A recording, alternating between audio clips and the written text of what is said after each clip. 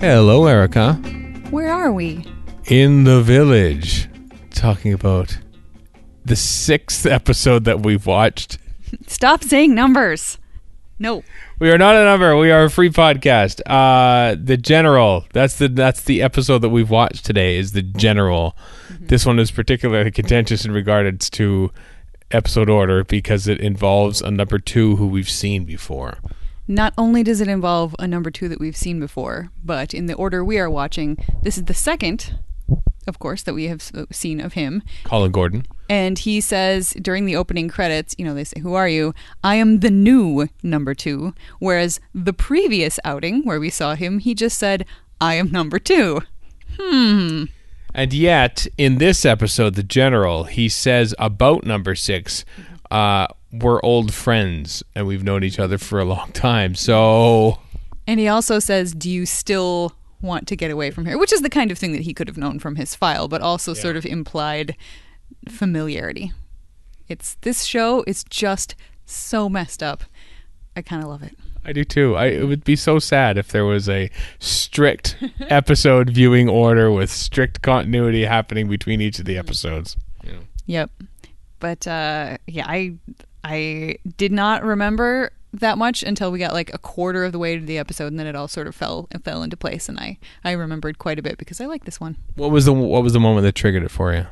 It was the moment when he finds the tape, and actually it's when he is able to actually listen to it. So he comes back and finds it, and number 12 gives it to him, and he's listening, and the general must be destroyed. And the way the phrasing is, the first time I saw it, I was kind of like, oh, I don't know what that means. And then you can see that obviously number 6 for a little while is thinking that maybe the wife is actually the general. She's the one pulling the strings behind the curtain.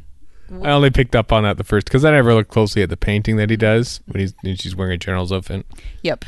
So that's the drawing, which incidentally, obviously the version that they used was a retake, because when she's looking at the picture and you kind of have an over the shoulder shot of her holding it, it has this weird sort of crease like mark across the center, which once she tore it, I realized, oh, it was torn before. They just taped it back together for the next take because they only had one drawing. Yep. But anyway, so it was kind of at that moment that I remembered, oh, right, the general's not a person at all. It's a machine. And that's where we're heading. And with the exception of the way that number 6 wins, I quite like this. I quite like this story and the way that it all plays out. It's such a sort of classic science fictional trope of man versus machine. Computers are scary. I like it. And this is very much The Prisoner doing its psychedelic 60s science fictional hoo-ha sort of stuff, like hoodoo.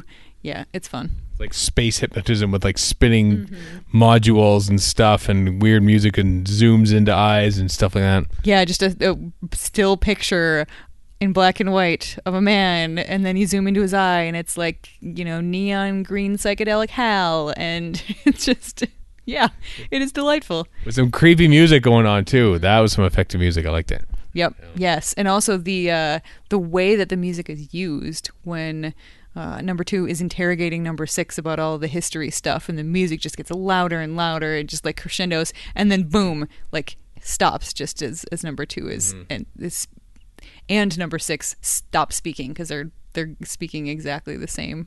They have those lines, which that must have taken a decent amount of rehearsal because they were really pretty well in tandem. And then boom, music cuts out. They stop talking. It's a very effective moment.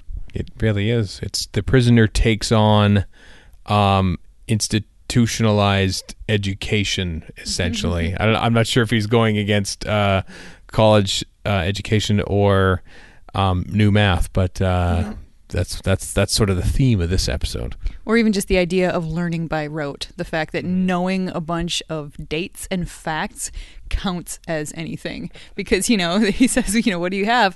A row of cabbages or whatever, well-informed cabbages. But what good is all of that information if you don't have context, which is something that the teachers are still struggling with these days. I know in the States, my mom was a teacher, retired years ago, but that was one of the things that I assume that they're probably still dealing with is, do you teach to the test? Do you make sure the kids know all of the facts and figures so that they can, get enough things right on the multiple choice test?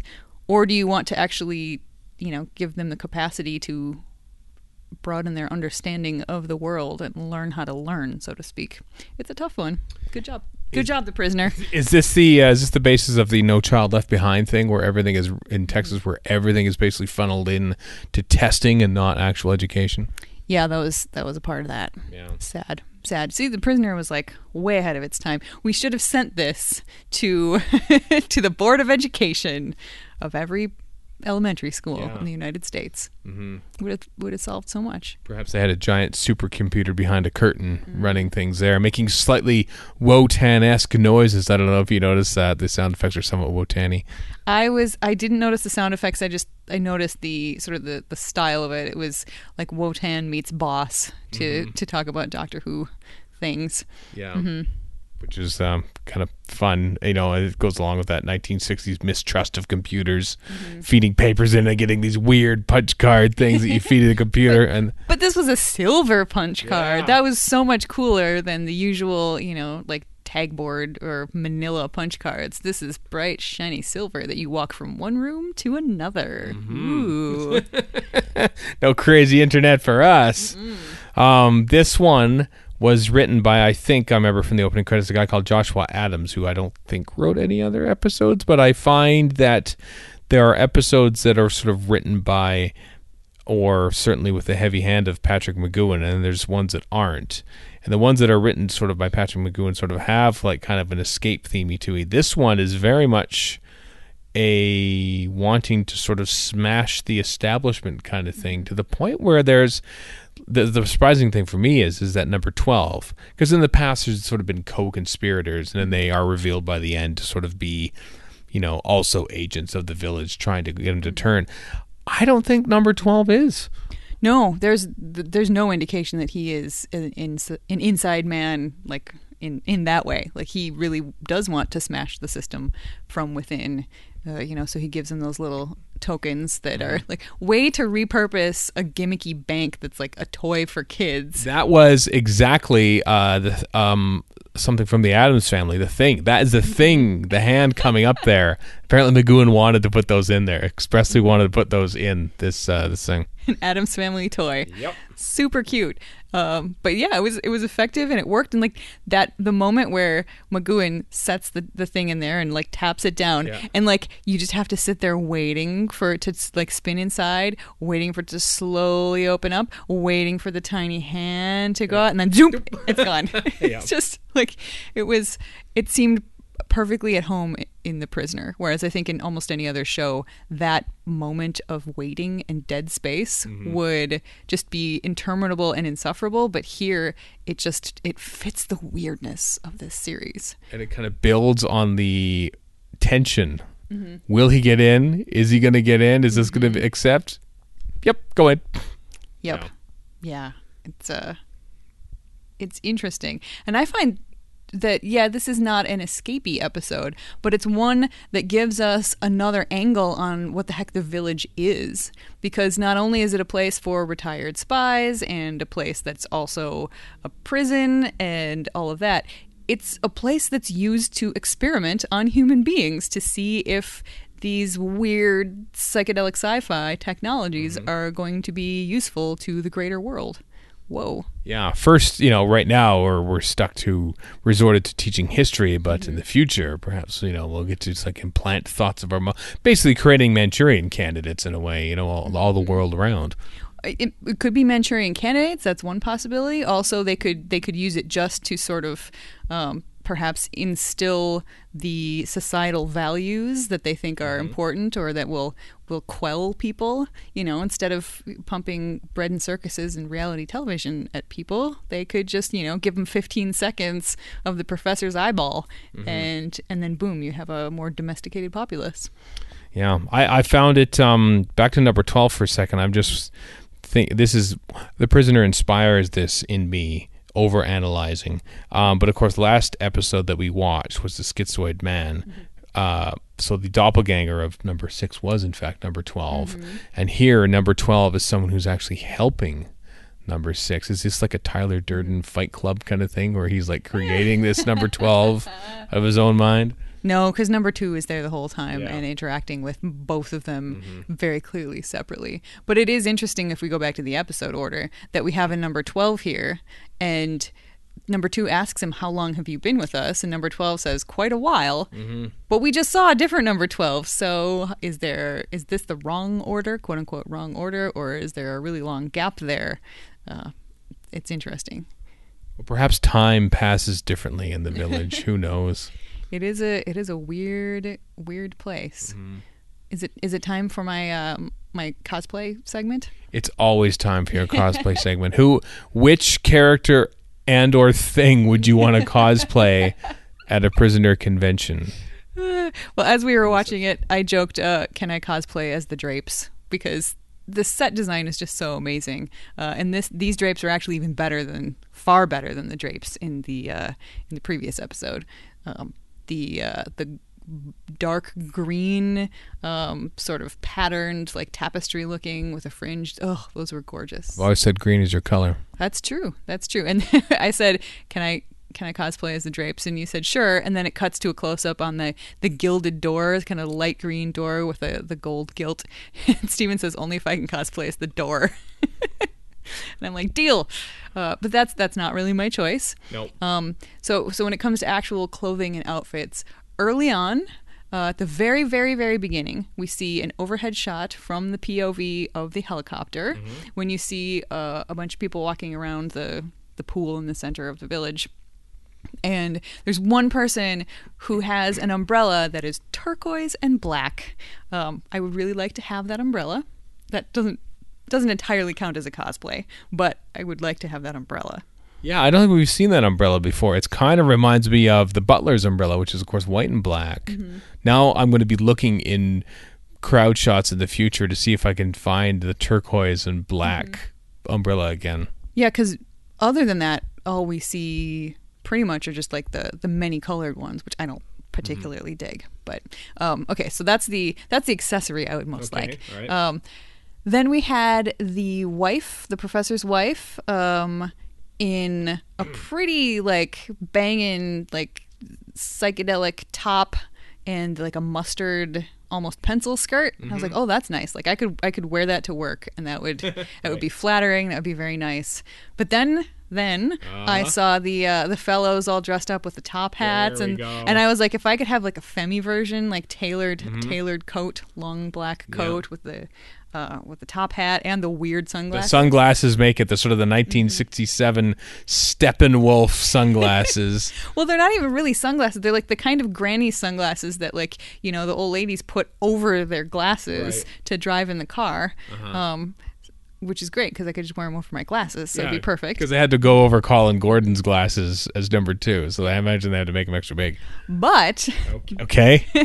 But then we get to the truth of the matter, which is the very final scene, and I am crushed in my heart that we did not get a close-up on this outfit, but the dress that the professor's wife is wearing at the end, when number 6, I assume, goes over, you don't hear it, but to tell her that her husband has passed away, and she's very sad. That is a nice dress. I love the line of it. I love the cut. I would like to wear that dress. I just wish I could see it closer to see how neat the pattern is, but I feel like it's earth tones that would go well with my complexion. So yeah. There we go. I'm sure that the general's wife, in her moment of distress, is comforted by the fact that you enjoyed her dress. That rhymed. Very nice. Yeah. That scene actually sort of shed some light on the previous scene, because I wasn't sure if the professor and the...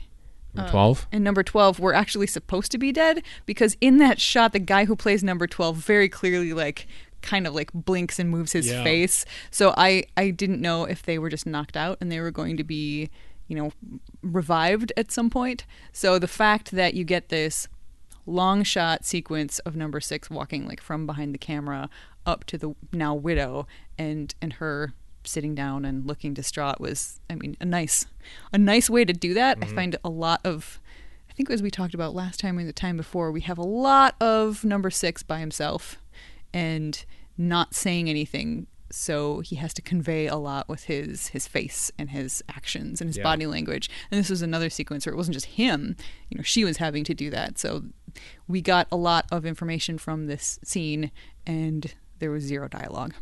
Yeah, and it's all in long shot, as you say. So we see her. Yeah, it's her, the general's wife, sort of like has to convey. Professor's wife. I know, me too. Yeah. I keep saying general's wife. No, professor's wife. The professor's wife having to sort of convey all that as number 6, who kind of indirectly caused her husband's death, is sort of the one to pass on the information.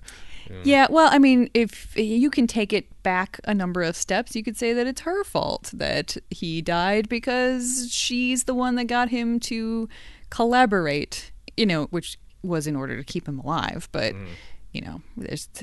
they made their choices. Everybody made their choices. I'm not going to place too much blame on number 6, except for the fact that he is the one that does and this is the one fault that I have with this episode, and perhaps it's simply because I'm looking back at this from the year 2017, where computers are ubiquitous and we understand a little bit about how they work, no matter who we are. Right.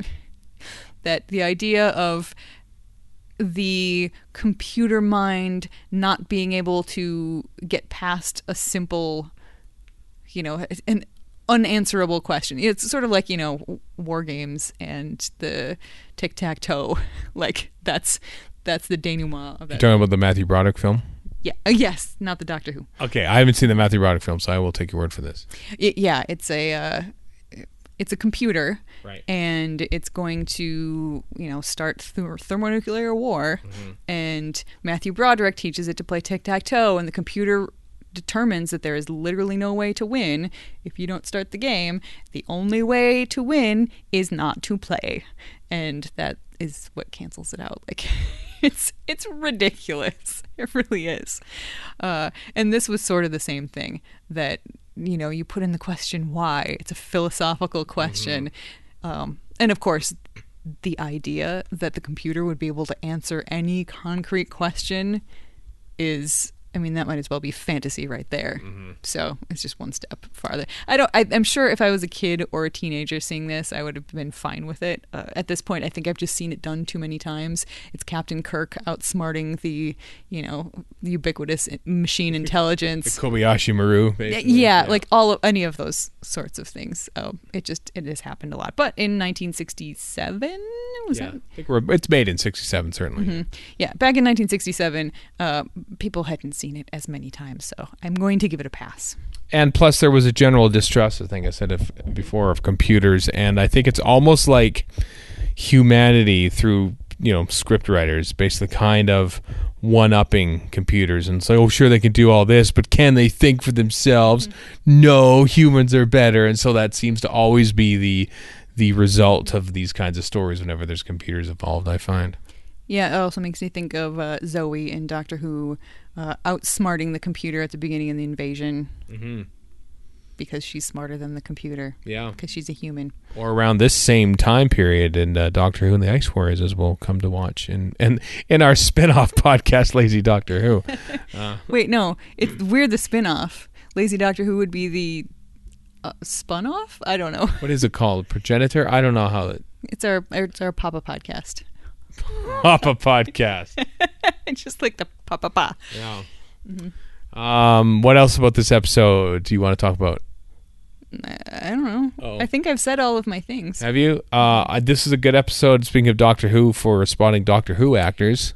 Yes, you had to point them out to me, but once you pointed them out, I was like, aha! I know. I spotted at least 4. Whoa. Well, Angelo Muscat he's in every episode. He played, he was the Chumley in one of the Chumleys in Galaxy 4. Calden Gordon, as we mentioned in our ABC, he was in Faceless Ones around the same time period. Then we had the guy playing the waiter, who sadly died not long after this, actually, played somebody. He played Otlok in the Aztecs. Yes, once you pointed him, pointed him out and said, you recognize him? At first I was like, and then you said that he played Otlok. I was like, yes, of course. I can totally picture him being kind to Barbara. Yeah, because he had a hat and a wig in the Aztecs, and so we didn't see his bright white hair. And then the professor was played by Peter Howell, who I long thought was the Radiophonic Workshop musician Peter Howell, but it wasn't. But it is Peter Howell who was in Doctor Who. He will be in The Mutants in about 5 years' time after this. Saying the line, "Doctor Who, did you say?" He says that. That joke comes up a lot. Yep. And I bet you there's a couple. The guy who plays number 12 looks so familiar to me. Every time I watch this episode, I want to look him up. This time around, I told you he reminded me of Nikolai Coster-Waldau, who plays Jaime Lannister in Game of Thrones. He gave me that kind of vibe. It's still bugging me. His name is John Castle, which is a heroic name to begin with. And he looks so familiar. And I thought the doctor who was taking care of the general also looked familiar. I have a question about that. Why did they have a dummy of the professor in bed? Did you pick up on that? My thought is that she has the dummy of the professor there to sort of keep her company, which is weird and creepy, but she's being forcibly kept away from her husband. They're not letting her see him because he's so hard at work. That is very well established in the script. And also number 2 refers to that as like her masterwork or something like that. Yeah. So I think that she has created that because she loves her husband and she misses him. I don't know that she would normally keep it in the bedroom. I think that part of it was specifically a ruse for number 6 because they saw number 6 heading that way or had a feeling that eventually he would start investigating. So they tucked the bust of him, into bed to make it look like he was resting so that number 6 would see, oh, this guy's asleep. I will go away for now. Whereas he's not actually in that building at all. He's somewhere else being worked pretty much to death. I see. And the doctors actually weren't aware of this either because were they shocked by... The doctors had to have been aware of it because the doctor said, I've given him a sedative. Like, he would know if he gave... Very bad doctors if they didn't realize at that point that it was a dummy. Yeah. Well, because remember, they've been working closely with the doctor, and the doctor has been paying close attention to his patient. At the beginning, you have number 12 being told to go tell the doctor to hurry up, and then... never mind, I'll do it myself. And number 12 actually starts off by saying the doctor will come here to talk to you, number 2, about it soon. So probably number 2 went to the doctor or the doctor was coming to number 2. They were planning on getting together anyway. So, so number 2 keeps a close tabs on number 6 and they saw that he was hanging out in the garden of this lady's house. So they knew that was happening. And then they saw him go off camera. So they figured something was up. They quick got in there. Possibly the dummy head was already in bed. Maybe that's a thing that she has for comfort. I don't know. It's a weird show. Or maybe they just tucked it in there to fool him at that time. Who knows? Who knows indeed. Well, that shed some light and opened a lot more doors than I was comfortable opening. Yeah, sometimes when you answer questions with more... very uncomfortable, weird questions. Questions are a burden to others. Answers a prison for oneself. Touche, sir. Touche. That's it for this one then.